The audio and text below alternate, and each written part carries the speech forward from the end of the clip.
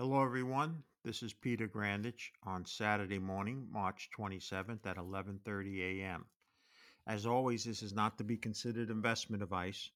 You should speak to a licensed financial advisor before making any investment decision and to read my disclosures at the bottom of my website. I am speaking as a private investor to my friends and followers, many of whom have been clients of mine for some part of my now 39th year in and around the financial arena.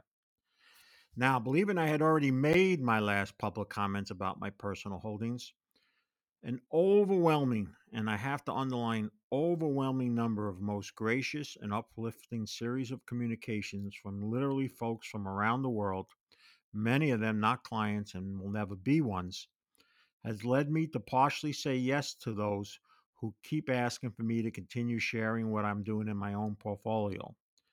I will do so, but with the following mandatory conditions. Number one, you can't, I repeat, can't treat this in any manner as some sort of advisory service. Number two, you do so knowing I may never speak about this company again, buy more, sell part or all of it, or never speak about it in any form again without any public disclosure about that. Number three, for the love of God, fully appreciate both the financial and mental anguish risk speculating / gambling includes, but not limited to, loss or part of all your capital, your wife and your family wishing they never heard your name, inability to hold sharp objects after getting a quote, promise not to make any voodoo dolls and call them by my name. Number four, do not listen, and especially don't bother to tell me in any manner what some internet troll is saying on some chat forum about me, the stock, or any combination of both. And number five, do not email, text, or call asking about any of these companies now or in the future. If and when I do refer to them, it'll be all at once and either via my blog or YouTube. If all you do that, I'll try to speak from time to time about them. Now, with all this in mind, let me note my four largest holdings as I speak. My single largest holding, and I can't imagine ever having this big one again because I don't think my heart can afford it, is Arizona Metals. I linked three research reports below. One of them is just being released now, the Agenus one. I direct your attention to that analyst, calling this possibly just the tip of the iceberg, because not only was his PhD in VMS deposit, it is he who first got Michael Gentili to look at Arizona Metals when it was under $1. I am convinced, like he and the other analysts are, that this can be far much bigger than it presently is. It can all change tomorrow, but I never felt more optimistic when this is all said and done. It'll be worth and or sold for billions of dollars. My second largest holding remains American Pacific Mining. Simply put, this is as much a bet on the principals running the company as the projects they have put together. In my heart of hearts, and knowing my internet troll fan club will lock on to this, I would have the current CEO and president run just about any other exploration deal and find no need to sleep with one eye open, something I ended up having to do when this industry was my main livelihood.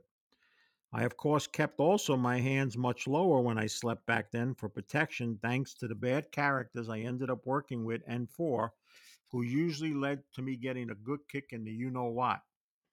I suspect we're going to have a series of news flows on three or more key projects, plus the potential for some pleasant surprises, making American Pacific Mining a core holding of mine.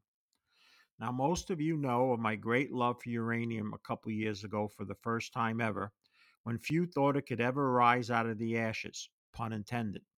The gains it had afforded those of us who bought them when seemingly few wanted to would normally have taken years, if not a decade or more, to achieve, but we saw them just in months.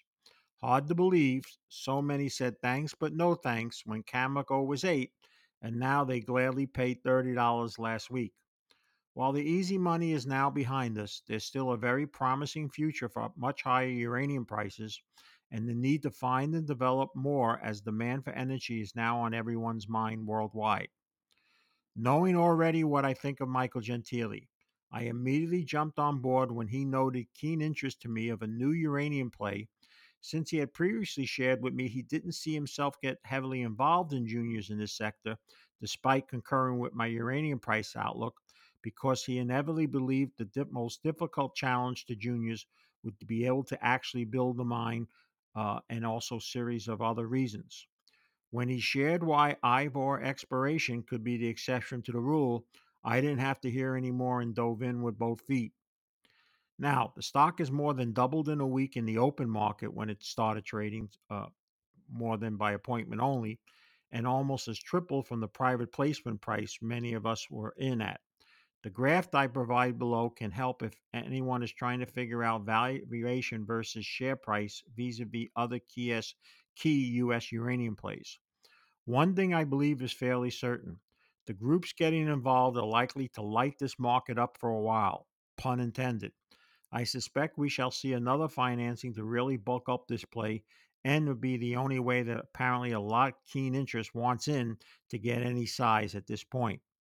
There's also a series of names being tossed around as people that are interested, and this is the type of play at this type of time that can get very, very uh, much attention and have a much bigger run than maybe sometime just a couple of years ago.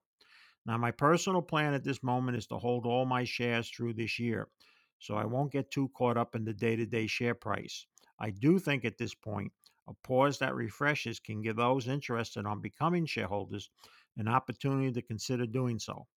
Finally, Constantine Metals remains a play I continue to believe the second half of 2022 will be more of an interest, but I will use any sustained weakness to be a buyer.